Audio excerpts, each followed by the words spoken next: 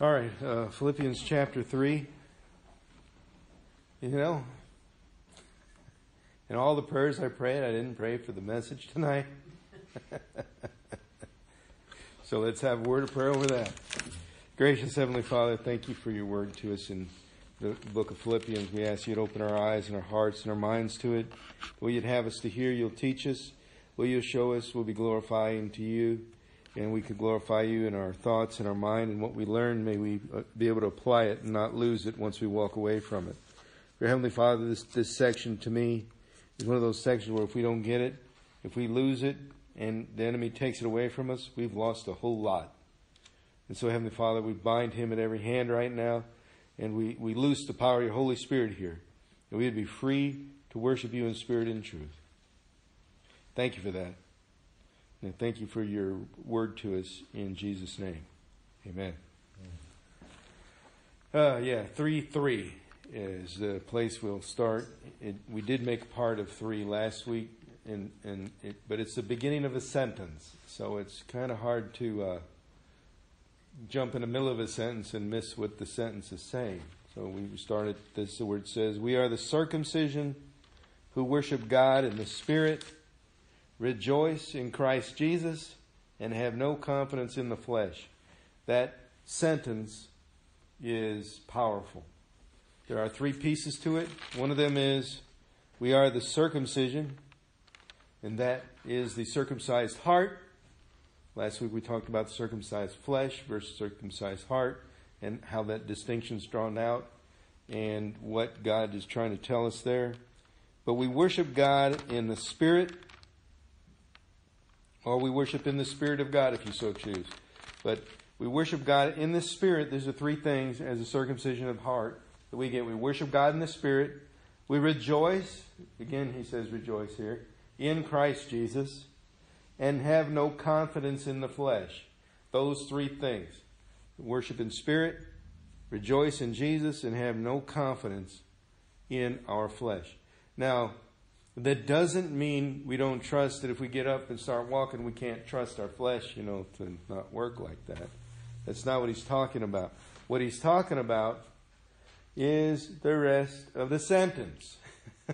Because he's about to tell us some stuff that really challenges the listeners in Philippi, who were a faithful church, and us who strive to be more faithful believers.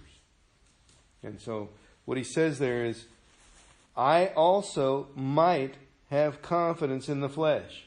That's the half sentence right there. Though I might have confidence in the flesh.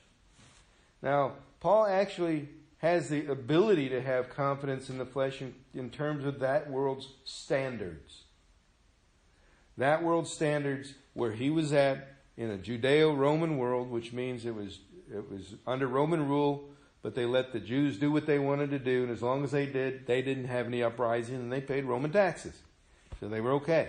It was a peaceful situation. There were hardly any uprisings at that time. The uprisings came in about 30 years. Not too far after this, when they burnt Jerusalem, tore it down. Matter of fact, I think it was about that time Masada occurred. It's a place where we went on our Israel trip that really powerful. But anyway, that's a different story. But Paul is trying to say that he might have confidence in the flesh. And the fact of the matter is, if he were to say the rest of the story, and you may know this, he did have confidence in his flesh when he was persecuting Christians. Because, as he's about to describe, he had every right, reason, sound, and ground. According to Scripture, according to oral tradition, according to the temple tradition, according to what he believed about God, he was doing the right thing. So he had confidence, but listen, in the flesh, that he was doing the right thing. But he wasn't in the Spirit. He was in the flesh. But what's it say? We what in the Spirit? We worship in the Spirit. In the flesh, you can't worship in the Spirit. The Holy Spirit has to manifest spiritual worship through you. It's just one of those things that you have to have the Holy Spirit to worship in the Spirit. You can't just go, well, I'm worshiping in the Spirit. I feel the presence here, God's Spirit. That's not worshiping in the Spirit. Worshiping in the Spirit has a lot more to it than that. And in John chapter 4, when Jesus met the woman at the well in Samaria, he said, those who are of God worship in spirit and in truth. Other places it tells us we worship in spirit and in truth.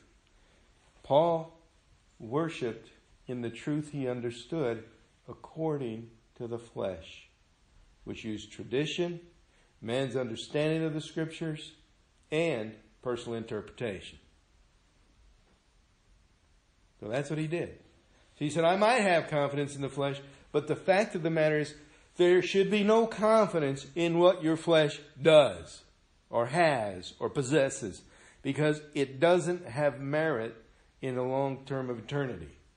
If you think, well, I'm all that because I can do this and I know this and I've done that, you're missing the whole scope of faith. Our flesh does not have value unless it is spirit infested and given over to Jesus. Then it has infinite value. So he says, I might have confidence in the flesh. I mean, I had good reason. And if anyone else thinks that he might have it, I have it more so. And so he's going to give us his litany of why he's confident in the flesh. But remember, as we've gone through this, that Paul is a parallel teacher. So beautiful how he sets this up. Because he's going to talk about the confidence in the flesh, and then in a verse or two, he flips the script and says, there is no confidence in the flesh. There's only confidence in Jesus Christ. He says, I've got every reason to be confident. And that's what he says. And other people might think they do. Well, I have many more reasons.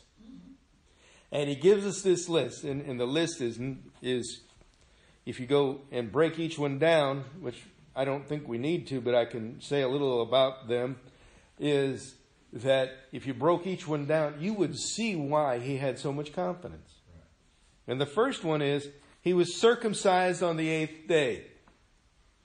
Now, for us we go, okay, whatever. Circumcised, a lot of babies are circumcised. It's not what he said. According to the Jewish tradition and law, which had to be done for me to be kosher and law-abiding, my parents had to be law-abiding, they had to do this on the 8th day of my life. Now, here's what's funny. What part in that did Paul play? What part in that? In his circumcision on his 8th day of life. What part in that did he play? He was there. Yeah, he was present. He was the victim. It was the victim, right. What I'm saying is, he didn't do a whole lot, but because something was done to him as a baby, it put him in the same category as other people had that done to them as a baby, and that made them think they were better because something was done to them. This Jewish thing here that he's talking about says, I have status as a Hebrew, as a Jew, as an Israeli, if you will, tribe of God, and this circumcision on the 8th day, according to the law, made me proper even shortly after my birth. But that's the first thing. Then he says, of the stock of Israel. Oh my goodness. Ooh, how do we ever chew that one up and not come up ugly? What part did Paul play in himself being the stock of Israel? He was born. Yeah. Right.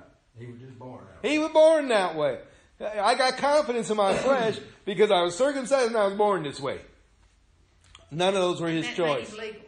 Yeah, none of them were his choice. But this, according to some of those circles, gave him status. Because he was born that way. Because his parents did that for him. Or to him. Or whatever you want to say there. But he had status, and none of it was about himself. None of that was, I chose to be circumcised and be born in the stock of Israel, therefore I'm great. No, it happened that way. Which means those who didn't get that opportunity because they were born another way, or they were born female, or they weren't born with the circumcision is the stock of Israel being a prescribed law, that didn't have that happen, therefore they're no good. That's not true. But that's what people would say in those circles. You're not circumcised, you're not welcome. Oh, you're not stock of Israel, you're not welcome. Paul's got both. He didn't even choose it. Oh, wait. What else did he get? Yeah, the tribe of Benjamin. Yeah, he picked that, didn't he? I'm going to join your tribe. No, the tribe of Benjamin, he was a descendant. Who's your daddy, in other words? You didn't pick your daddy. God did.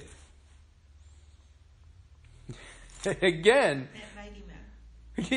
confidence in, this is all the things that they were saying made them godly people. No, that does not make you godly. But that's what they said. But it gets worse. A Hebrew of the Hebrews. Now, how could you be, that'd be like saying an American of the Americans. But that's not what that says. A Hebrew of the Hebrews means he's stock of the Hebrew too. He's not just Hebrew by title, he's Hebrew by blood. He is what he says a Hebrew is. So he's all the way. I mean, I was born a Hebrew and I'm going to die a Hebrew because I'm a Hebrew all the way through. So, being a Hebrew gave him status. He's part of the clan of God. All the law applies to him. All the promises and blessing and descendants all apply to him. It's his. Because he's born that way. Again, confidence in the flesh, right? But now, here we go. Concerning the law, here's the first one. A Pharisee. It's the first one he has any choice whatsoever about. Now, at that time, you might remember, the Pharisees were the ones who were pretty hard on Jesus.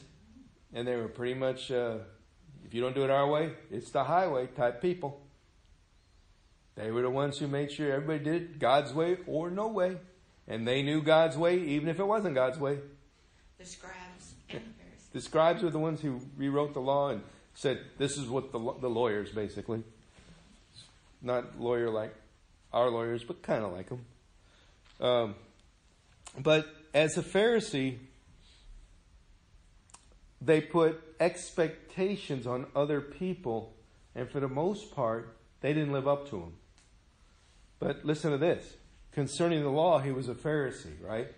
A Pharisee, but not only did he prescribe what the Pharisaic rules were, he lived them. He kept them. So not only talk it, he walked it. So his walk matched his talk. He was consistent. Seriously. And concerning his zeal, he persecuted the church.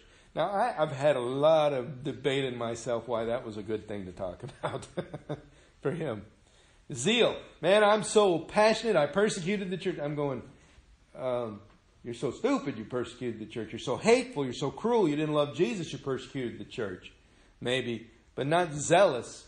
But what he's saying is, I was so zealous for the temple and the way things were done that I persecuted the church because it was driving people away from the temple. You see that? He was trying to promote a way of living in life that was based on man's traditions and laws that they thought was truly according to God. And he believed in his heart of hearts. This is important for Paul. He believed in his heart of hearts that he was doing the right thing for God. He believed absolutely 100% was saying, I'm doing the right thing. There's no doubt in his mind that God was pleased with him. Why? Because concerning the righteousness, verse 6, some more of it, which is in the law, blameless. According to all these 5 books and their 600 and some laws, he kept them all. Blameless. I mean, he walked the walk. According to what law could make him free, he was under it. But he was persecuting Christians. But there'll be some in that circle in Jerusalem who would say, yeah, he should still be doing it too. Because now he's no longer persecuting Christians. He missed God. I don't know what he's got, but he doesn't have God. He calls this Jesus God, but that's not God because he thinks his church is a good thing. It's messing up the temple. There's still people who think he's doing the wrong thing because as far as the law blameless, that was an honorable statement. I've always kept the commandments. Do you remember the story of the rich young ruler? What did he say? When he came up to Jesus, Master, what must I do to inherit eternal life? And he told him, and he said, all these things I've kept. I've kept it. Yeah. And he wanted to hear Jesus say, well done. Keep it up. He lacks one. Right? According to flesh, blameless. But there's one thing you lack. And there's one thing Paul lacked. And we know what it was, don't we? It was love. Paul did it out of obedience, not out of love. He didn't love God. Didn't even know who he was. When Jesus came and shone his light down on him, he didn't even know who he was. And he was love personified. Dink will tell you that. Love personified. He didn't know who love was. So that's what he missed. And that's the kind of thing that happened in that rich young ruler. He said, one thing you lack, sell all you have, give it to the poor, come follow me, and you'll have treasure in heaven. The man went away sad because he owned a lot. And a lot of people say, well, what he lacked was, humbleness or poorness. It's not what he lacked. Not what he lacked at all. What he lacked was trusting anybody other than himself for his life. But he didn't trust God, he trusted himself. He didn't have faith. Do we have any record where he ever came back? Don't have any record. As a matter of fact, in that scripture, I think it's Mark where he says it. It says Jesus, looking at him, loved him. And loved him even as he walked away. Jesus didn't win them all. But he loved all. He loved all. Even if they persecuted him and attacked him and beat him. He loved them. And that's hard for us to comprehend. But Paul has given us these things so far as all the things that people who hear this story and in the righteous, shall I say, self-righteous circles of that time and date, they'd be sitting around going, yeah, here's the law. Yeah, done that one. Yeah, by you keep all law. Yeah. All right. Well, let's see. Well, which one of us knows God better? Well, are you an Israelite? Yeah. Okay. Well, I am too. What tribe are you from? Trying to figure out this pecking order, right, of who's better. Better lineage, better knowledge, better obedience of the law. It's all about what we could do, right? And they're having this conversation, and when one of the guys walks away from it like Paul, he's going, nobody of those guys over there even keep it all like I do. I'm doing this for God, and God's going to reward me because I'm doing the right thing. And this is his mindset. So he's rounding up Christians for murder.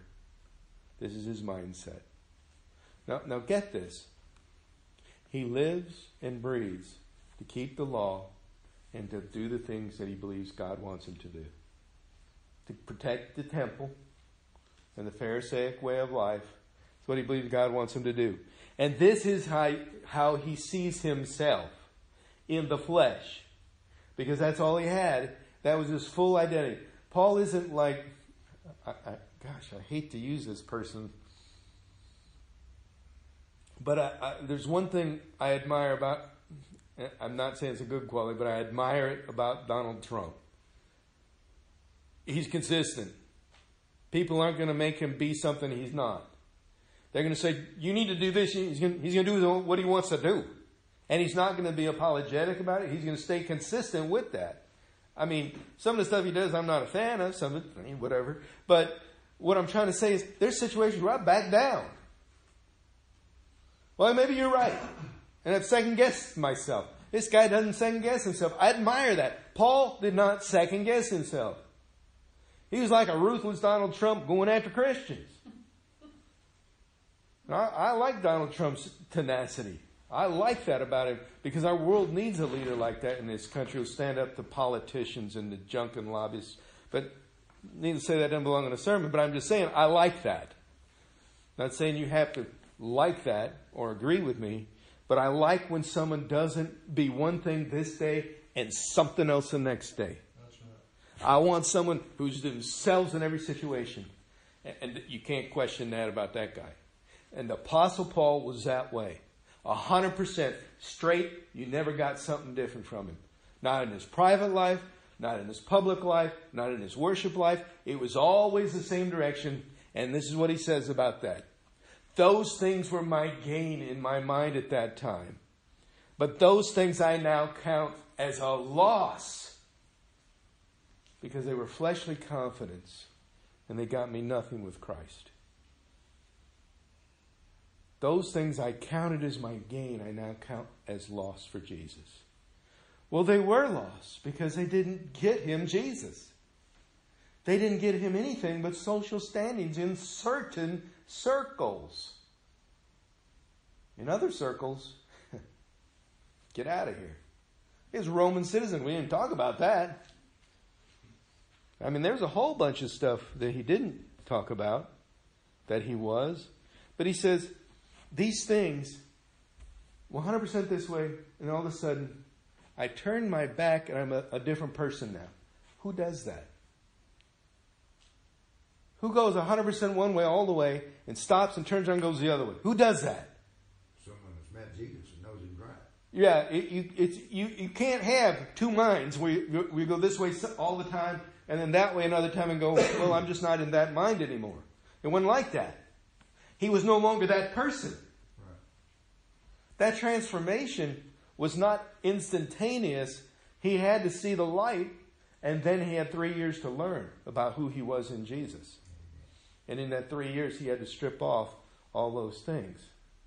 It wasn't easy, I'm sure. Don't you think that that's the reason God chose Paul? Because he knew that even when he was not a Christian, he was gung-ho, as you'd say. He was determined to do what he thought was right at that time. And God maybe knew that once he turned, He needed that kind of worker. just exactly the same way, but in the Run just as hard as for the devil he does for the Lord. You ever heard that phrase? That's right. You said it. That's right. Philippians, I never would have touched it if you hadn't started this on Sunday night. Yeah. But I ain't trying to compare myself to Paul, but I see where he's coming from. Yeah, you're going that way, and then now you're going that way. You was a rock star for the Pharisees. You was a Roman. You gave up the dream. That's right. As high as he could be. No, and you met Jesus and came to the Lord and found a whole new dream. Yeah. And, You may be an outcast from your old life. I love to see somebody like him and Paul. And now, I'm not bragging, don't misunderstand me, but I was raised in a devout Christian home.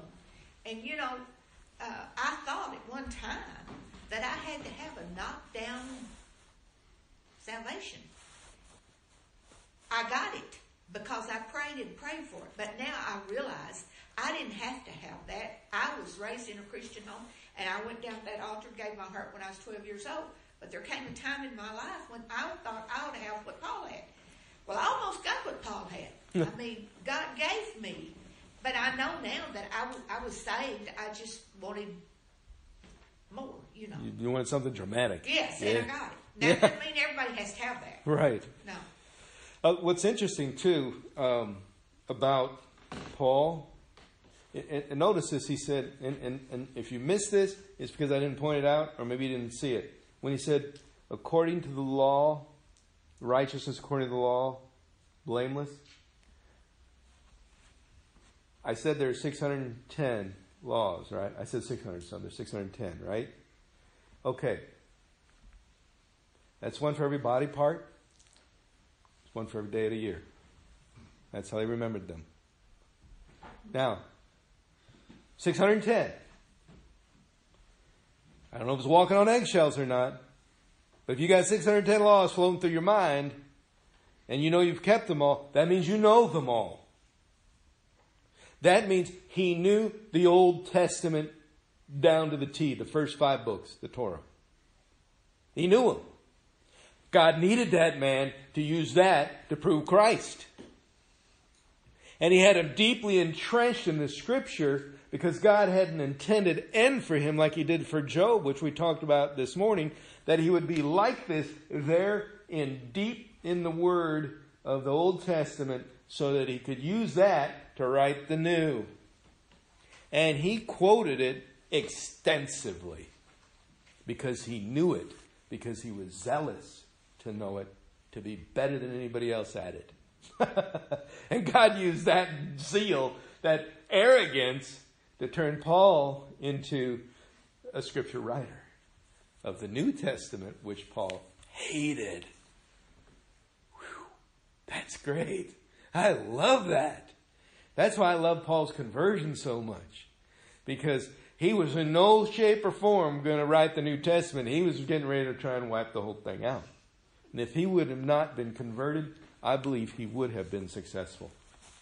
He was that kind of person. But the other Christians could tell non-Christians, I know where you're coming from, but not really. You know, Paul could. You know, it's like talking to an addict. You could tell an addict, oh, I feel your pain. Not really until you held the pipe in your hand. You know, you don't know where he's coming from till you've been in the truck with him. That's right. You know, and I mean, Paul knew it. You know what I'm saying? He could talk to his people and say, look, I met Jesus on the road. I'm telling you right now. Yeah. I know every rule you're following. I follow them all myself. Probably better than you. Yeah. But, you know. Then that's what was awesome about the disciples when they were afraid of him. He said he wanted to meet with him. And they started glorifying God when this one who was persecuting them was now with them. And this had changed in the twinkling of an eye. He changed in the twinkling of an eye, but he had to learn over a period of time what that change meant. Yeah, I feel that. I feel that. Yeah, you got that going on. I want to be a part of this, but I've been 100% wrong on how to do it. I've got to relearn from the basics. I need to start. And the way to do that is to be around the apostles. Like, you got to be around the people that knew Jesus and knew what he was talking about. Preach it, brother.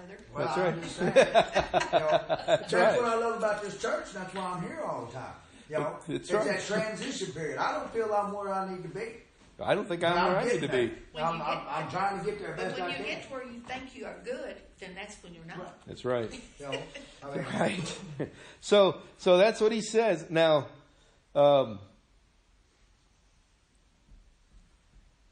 going to stop there because beginning at verse 8, this thing goes into high gear. boy, it does.